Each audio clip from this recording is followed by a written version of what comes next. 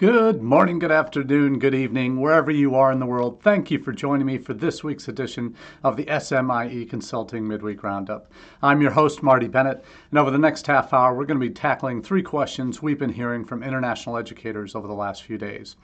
And as we do each week, we take our stories from our newsletter that comes out on Monday mornings at 9 a.m. Eastern. And that comes out in a couple different ways, but if you're interested in subscribing, I'm dropping the link to our smieconsulting.org/subscribe site, where you can add your details and get the newsletter delivered to your inbox on Monday mornings. If you'd like it more in, we also have this week's edition for you. We'll be putting the link to that in the chat as well. And for those of you who are listening on the podcast, those links, particularly the smieconsulting.org/subscribe link, will take you directly to the archive of all the recent editions, where you'll be able to find this week's edition for Wednesday, September 14th, and find the articles that we're referencing in the chat. If you're not watching live or looking at the repeats on YouTube or Facebook or Twitter or LinkedIn, where we drop the links to each of these stories that relate to our questions that we're covering.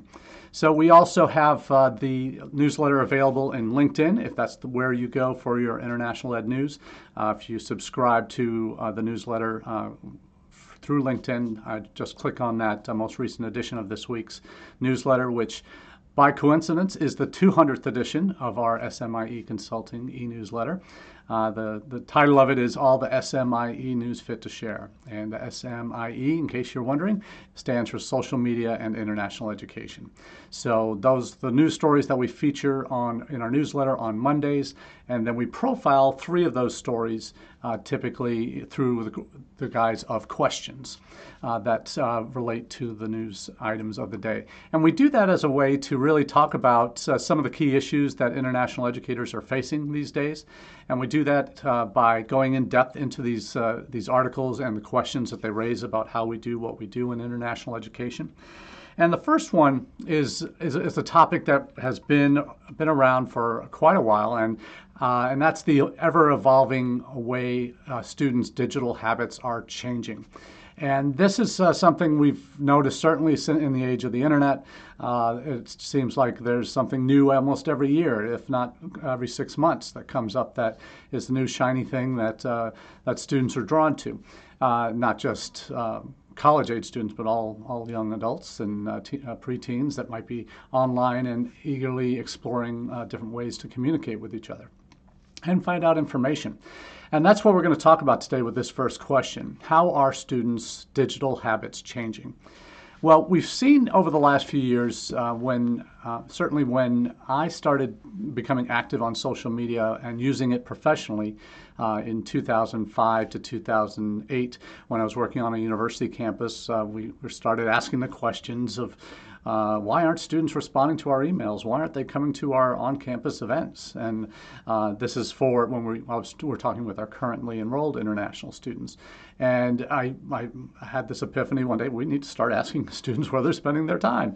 And we found out at that point in 2005, 2008, they were largely on Facebook. And that platform evolved from a college to college kind of communication platform, social media program platform that we students were on first. Administrators and everyone else kind of slowly got onto it, and now those kids that first started on Facebook in the noughties are now upwardly mobile professionals, hopefully with families of their own, and their kids are not on Facebook typically. So over that generation, there's been some change, and that's how we kind of mark the time of passing of the torch from one generation to the next, and is how these habits change. So where they spend their time is obviously one of the most important questions you need to answer for yourself in terms of when you're thinking about going about advertising, going about reaching out to students in particular markets through digital means. you want to know where they are. We know all the data for the last few years has pointed increasingly to students are living online. They're living primarily on their phones, increasingly on their phones, almost exclusively on their phones in other than school-related kind of content. So what we need to know is how are their habits changing within that. And we're referencing today an article, it's already in the chat, from ICEF Monitor. It's called Tracking the Gen Z Student Journey in Planning for Higher Education. And there's some great content in here in the article that we'll be going through today. They come up with three kind of top-level takeaways from this Unibuddy survey. So Unibuddy, one of the more popular student ambassador platform communication tools out there. They have partnerships with study portals, with IDP Connect, so that their plugin is available on your search profile, on your college profiles on those sites. That if you have a student ambassador program, they can be leveraged there. Also independently on your own site, on the different social media channels, your student ambassadors are contributing content to. So. Unibuddy is the platform provider for this, or the source of this survey document. That's how the changing student search habits and where they're spending their time, and all of this is part of this report. So it's a little bit, one of these results is, one of these high-level takeaways is a little bit self-serving, but not surprising. And frankly, we've been seeing it evolve organically over the last few years. And certain organizations, businesses have capitalized on that. And Unibuddy is certainly one of them. But the three top-level takeaways. New research report underlines that universities and schools need to design their websites so that it conveys the right feel to students and prioritizes their top concerns. That's first. It also makes clear that having a student ambassador program is now essential to engaging prospective students. That's two. And third, many students are using TikTok or other social channels as search engines, not just tuning in for entertainment. So that's a little bit frightening, that given the wide variety of content available on TikTok, and some of it very light and silly, and some of it very dark, and certainly places you want to stay away from. But now that students are using this as an informational tool, a search engine. So can't say that a whole lot of universities, particularly those in the United States, they might have domestic admissions folks that are starting to leverage TikTok as a way to do that. One of the universities I work for, UNLV, has done that effectively, created 2 TikTok accounts for admissions and then the university as a whole over the last year. And those seem to be going fairly well, at least generating content and getting out there, and that's tagging appropriately and all of that fun stuff. So that last one, that third one about these new social channels, TikTok's not new, it's been around for 4 or 5 years, but now has 1 billion users globally. And that's something that certainly universities need to be aware of and think about whether this is a platform you want to be engaging in. So that's one piece. The second is when it talks about having a student ambassador program as now essential. And for those of you who have been following this podcast, this live chat for at least a few months, you've heard me talk about the 6 Ps of strategic international enrollment management. And these 6 Ps are what I consider the founding principles of a successful international ed strategy for your institutions. And it's not just about the enrollment piece on the front end, it's about services during the journey as well. So you're accommodating that entire international student experience in how you plan for international students on your campus. And part of that is the services piece and having services that students can take advantage of, that they'll know about, that they are designed for them and can answer their needs specifically. And the colleges that do that best are the ones that, if they can leverage those success stories from this international student journey and successful alumni in their communication with prospective students, are going to do well. And that's what we're calling peer recruitment, right? So peers is the 6th of our 6 Ps of strategic international enrollment management principles.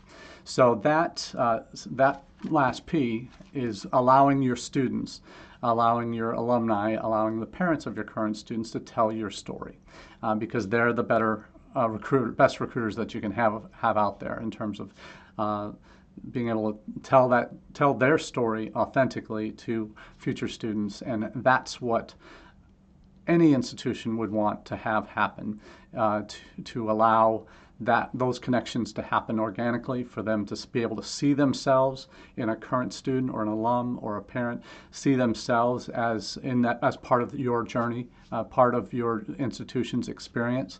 When they can do that, that is what adds much more in your favor, when you can have that painted picture done by a current student or an alumni that helps to shape that prospective student's image of, hey, this could be a place for me because that person looks like me, or came from my country, or came from my region, or is studying what I want to study. That could be me. And that's what you want to encourage and engender in all of your prospective students that are serious about your institution when they have choices. And they have lots of choices, not just your institution and your neighbors in your community or in your state. They're potentially applying to multiple countries for their university options. So when it comes to having your presence in front of them and allowing your story to be told, particularly by your current students, that is adds value to your whole approach to international student recruitment.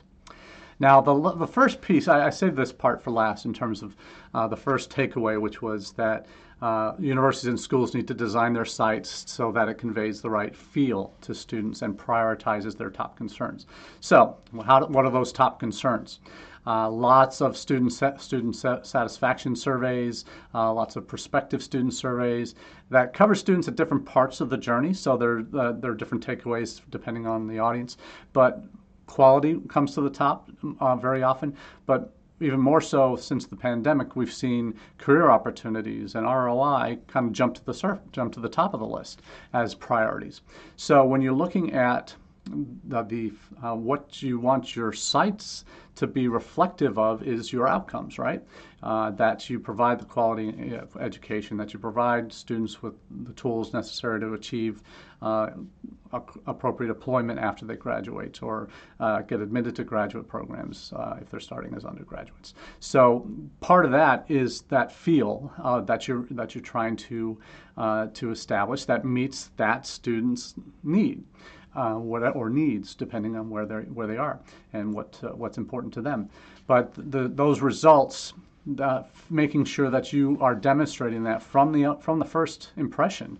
And your websites are generally, other than search sites out there, going to be the first direct impression of your institution. And you want to make sure it's easily accessible, which has always been an issue that institutions do or do not do well, is making it accessible from mobile first or design, and that it is also one that speaks to their needs, is easy to navigate, is reflective of the values of the institution, but also what you want prospective students to know about who you are as an institution, or what you are as an institution, and what they should expect.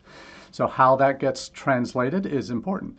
And there's lots of different ways that we can do that. We've talked about those in the past. But when it talks about feel, the right feel, it's interesting because as a U.S. admissions officer, when we're trained in admissions, we always talk, particularly when we talk about admissions processes, we're trying to find the right.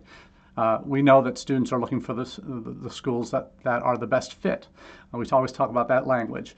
And that's understandable, more so domestically in the United States than perhaps it is internationally, but we always emphasize that.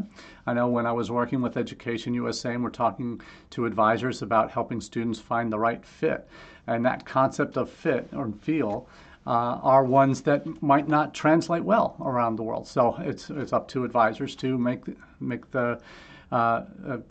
help paint that picture of what fit and feel looks like in terms of when they're approaching a university representative at a fair or online or through social media, whatever it might be, that they're getting that content that helps answer their questions about whether they're going to feel comfortable there, whether they're going to fit in at your institution, and what that looks like.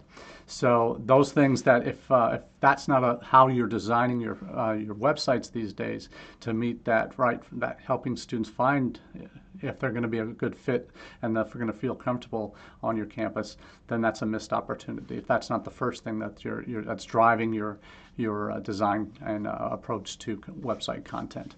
So it's some great information in there in this Unibuddy survey that's ISIF Monitor has looked for or has shared the top level highlights of, and it's talking about searching for real connection. That's what prospective students are trying to do.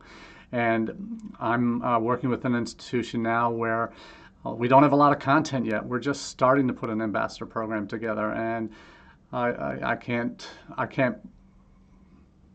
emphasize enough how important getting that up and running is, because of how when we don't have a lot of content of our own, existing content that we can share that's specific for international students, having some of those current students, if I have to start over again, which I basically am with this institution, starting with content that is student generated from a successful ambassador program, that helps lay a stronger foundation for everything else that you're looking to achieve and can develop through their interactions on social, through the content they're generating, and capturing some of that, repurposing that for institution-wide social interviews that you're going to do that are going to be related to those student ambassadors. All of these are pieces of the puzzle that, if you have them fit in well together and you're a well-oiled machine, the sky's the limit for you. But if you're just starting out, certainly that ambassador piece is one that I would strongly focus on in terms of content from your current international students. So that's topic number one today. So we really find this kind of a topic one we could talk all day and night about. And actually next week at the Education USA Regional Forum for Europe and Eurasia, I'm going to be presenting with 3 advisors from Europe, from Poland, from Georgia, and from Azerbaijan, and we're going to be talking about beyond webinars, how you can be connecting with students successfully throughout the admissions cycle. So this is a topic that's very always top of my mind, and I'm happy that I'll be presenting that at the conference in Belgrade, Serbia next week. So that will be where I'll be doing my live from next week. So hopefully you can catch that when we come to you live from the EdUSA Regional Forum. With the time difference, it'll be in the early evening hours when I'd be connecting with you. So we'll see what that looks like in terms of the conference. It's the last night of the conference, actually. So we'll see what that looks like in terms of what probably be my summation on what happens at the forum. So next up is the issue of moral responsibility for international students.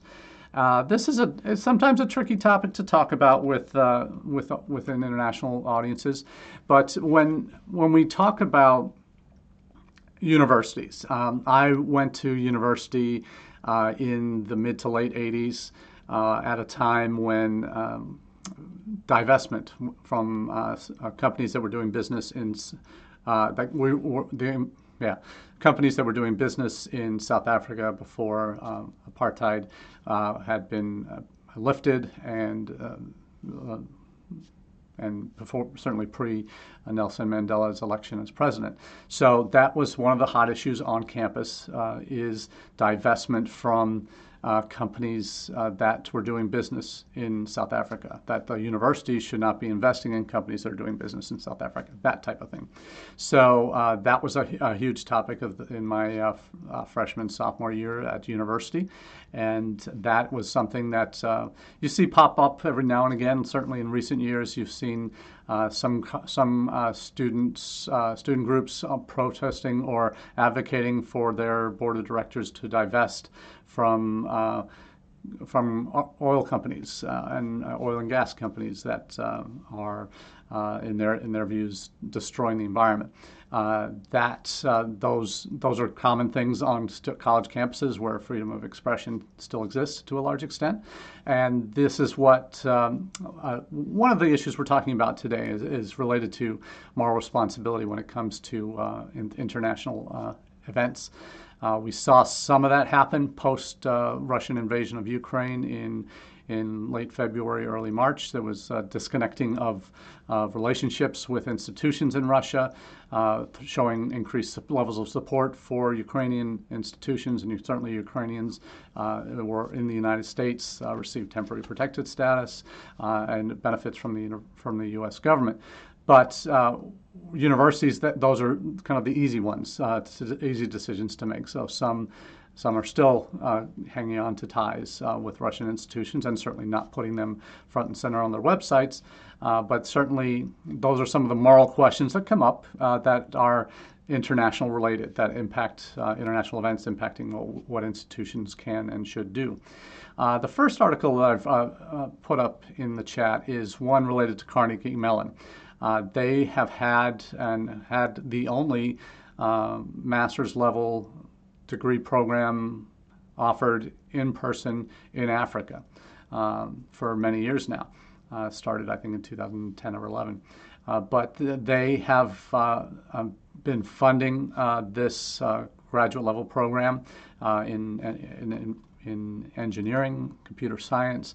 They are, and like I said, they are the only U.S. college or university that has graduate level programs offered in a physical location in Africa.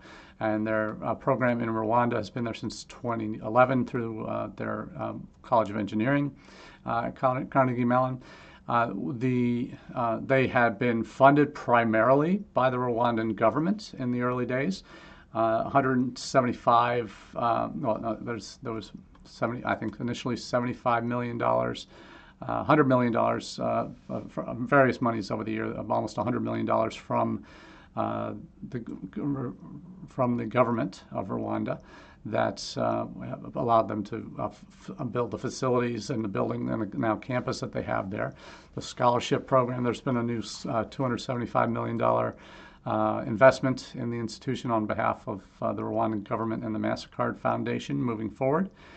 So that to allow the campus to operate what they call in perpetuity, with over 300 scholarships aimed to growing the university's annual enrollment by more than a third. So there's been real commitment by the institution, particularly the engineering college, to be in Rwanda offering these degrees. And it is certainly a high-profile institution and the first U.S. campus to do so. So to be offering graduate degrees fully in Rwanda. So the questions have come with some of the connections to the government. And the Inside Higher Ed article talks about how what this, and in my social media post on this week, I asked if this was an example of education washing. We've heard of money laundering, where criminal enterprises find legitimate businesses to launder their money and to clean their money. But there's also reputation laundering.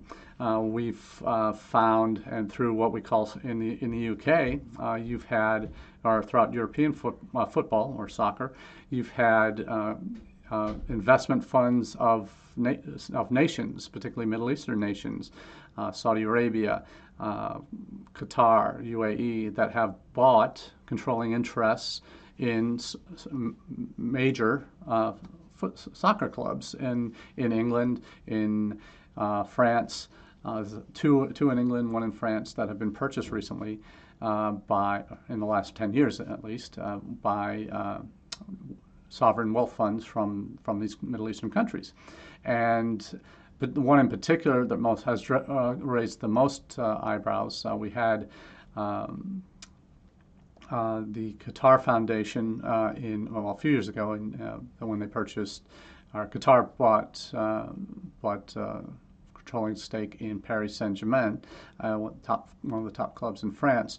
And this was at a time when the Qatar had gotten the World Cup bid, and there was promotional efforts by the Qatari government to promote their image, even though there were severe human rights abuses taking place and awful working conditions from the South Asian citizens that had moved to to that country to build the stadiums and the infrastructure for the World Cup that's taking place in November, December this year. So that's happened previously. You've had most recently in the UK, you had a sovereign wealth fund managed by Mohammed bin Salman from Saudi Arabia that his cronies were indicted for the murder of Jamal Khashoggi at the Saudi Arabian consulate in Istanbul on his orders. It is alleged, and that's certainly what certainly the intelligence agencies in the U.S. Seem to have made those accusations and connected the dots to Mohammed bin Salman. But he is the owner of this wealth fund, or is on the board of this wealth fund. So his wealth fund bought the soccer club Newcastle United. So that's potentially attempts to wash his image, and the country of Saudi Arabia's image, with fans of that soccer club in England. You also now have, with this particular case, you have the Rwandan government having been, that's what they called sports washing with those soccer clubs. But you now have the Rwandan government over the last 10 years being the primary benefactor of this campus that CMU has established in Rwanda. You have funding that's now being extended. The president, Paul Kagame of Rwanda, who has been accused of a litany of human rights abuses, according to the Inside Higher Ed article related to the genocide that happened in Rwanda in the early 90s and early 2000s, or 90s and early 2000s. So this is part of what the challenge is here. Is this reputation washing, or education washing, I should say, by what the Rwandan government's trying to do with helping support this American institution in their country deliver top-level graduate engineering education. So that's the question of whether that rises to the level of something that a university should strongly be considering, whether or not that's the right move, or whether that association is the best in the best interests of the university and its image. So that's a much bigger question than strictly international admissions folks need to get involved in, but certainly one to be aware of. But when we talk about this question of moral responsibility internationally, the divestment pieces are certainly there. We've talked about the various ways that those with less than perfect reputations look to rehabilitate their images through sizable donations and government handouts, that type of thing, or purchasing sporting teams. You also have, and we've seen recently in the last few months, calls for universities to divest from companies that are helping China in known or unknown ways related to the Uyghur genocide that's going on in northwest China, that population in Xinjiang province. So there's another piece, an article from Inside Higher Ed as well, that has the calls on boards to divest from Uyghur genocide. So effectively asking students to push for university boards to divest from Chinese companies complicit in genocide against Uyghurs.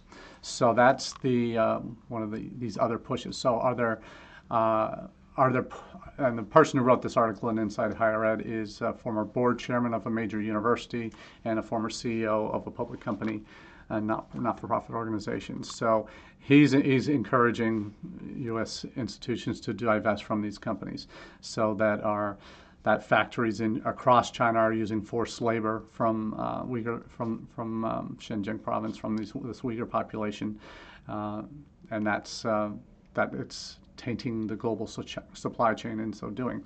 So it's a lot of well-known brands from China that are part of that scheme. There may be U.S. companies that are connected with it in terms of distribution of those products. So that's certainly something that institutions certainly need to be paying attention to.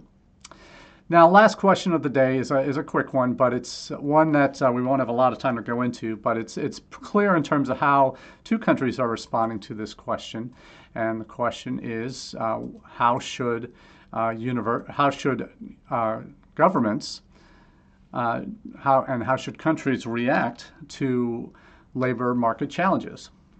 we've had this in the United States. We have had STEM skills shortage in terms of graduating domestic students with abilities in these high levels in these STEM fields to then take jobs, higher paying jobs, to develop those technologies in the STEM fields for our country and for businesses in the United States. That's been a known problem for years. We have, in 2008, we had, during President Bush's administration, Bush 2, we had the government authorized the extra 2 years of work permission, the STEM OPT law that we know, or regulation that we know now exists. That does allow for extra work time for those students beyond the 1 year that everybody gets. So that was addressed regulatorily a while ago. And but we still have these gaps. Not enough students are filling these jobs. Certainly not enough domestic students. So a lot of international students are getting these positions initially. So how we respond is very slowly. We don't do anything quickly in the United States. The 2 articles I've just posted are one related to Australia. They have had a significant work job unfilled vacancies in that's what vacancies are, they're unfilled. Well, they have vacancies in a lot of different fields, and as a result that they can't fill domestically, and as a result the Australian government has made the decision to extend post-study work rights for these in-demand fields, adding an extra 2 years onto their work permission. So instead of just 2 years, they'll now get 4 years for these in-demand fields. So fairly significant, and something that if that ever happened in the United States, we've got these fields or these jobs openings that are systemic across the country we can't fill. We have students that are graduating soon that, hey, if we give them an extra 2 years to move from 1 to 3 years or 2 to 4 years as they're doing in Australia, that means that, oh my goodness, that's a lot more inviting. And it's a smart move on the part of the Australian government to rebound from the losses that they saw during the pandemic. And we've seen some institutions that have been waiting for the floodgates to open since December, when the country began to reopen to internationals, that simply haven't materialized. And most, for one state, Victoria State in Australia, over 100,000 of the 200 over 100,000 students are still. Only 100,000 students are still in the country, but there are 300,000 plus that are taking. That are enrolled students, but over 200,000 are staying home doing their courses remotely still. So they're not potentially going to be able to take advantage of these extra benefits here. So we'll see what happens, but they're addressing it right away. Certainly lightning speed compared to what we would expect in the U.S. Canada is also looking at changing some of their immigration regulations, which are already very generous towards international students and work and potential residency afterwards. There's talk about how can the article here is how can Canada get the international students it needs for the jobs it has. And a report calls for a course correction that has more targeted policies that allow international students with the right skill sets to get a successful integration into Canadian society. That's the priority in Canada. We don't have that priority in the United States. So it's an interesting dilemma that we face in terms of changing policy, changing direction, and it seems that Canada, Australia, UK previously have made those course corrections necessary in very short order. We're just not able to do that in the United States for a variety of reasons. But certainly, if we were able to do that as quickly and efficiently as Canada and Australia have done, we would be in an even more advantageous position internationally in terms of student recruitment. But enough to talk about that for years on end. But enough for this week. We do appreciate you being a part of the conversation today, and we look forward to chatting with you at upcoming conferences. For those that will be in Serbia, looking forward to connecting with you next week at the EdUSA Regional Forum. And that's where we'll be coming to you live next Wednesday, 1 p.m. Eastern, which will be about 7 p.m. Central European time, where I'll be presenting to you from. So look forward to chatting next week live from Serbia. Cheers, and have a great weekend.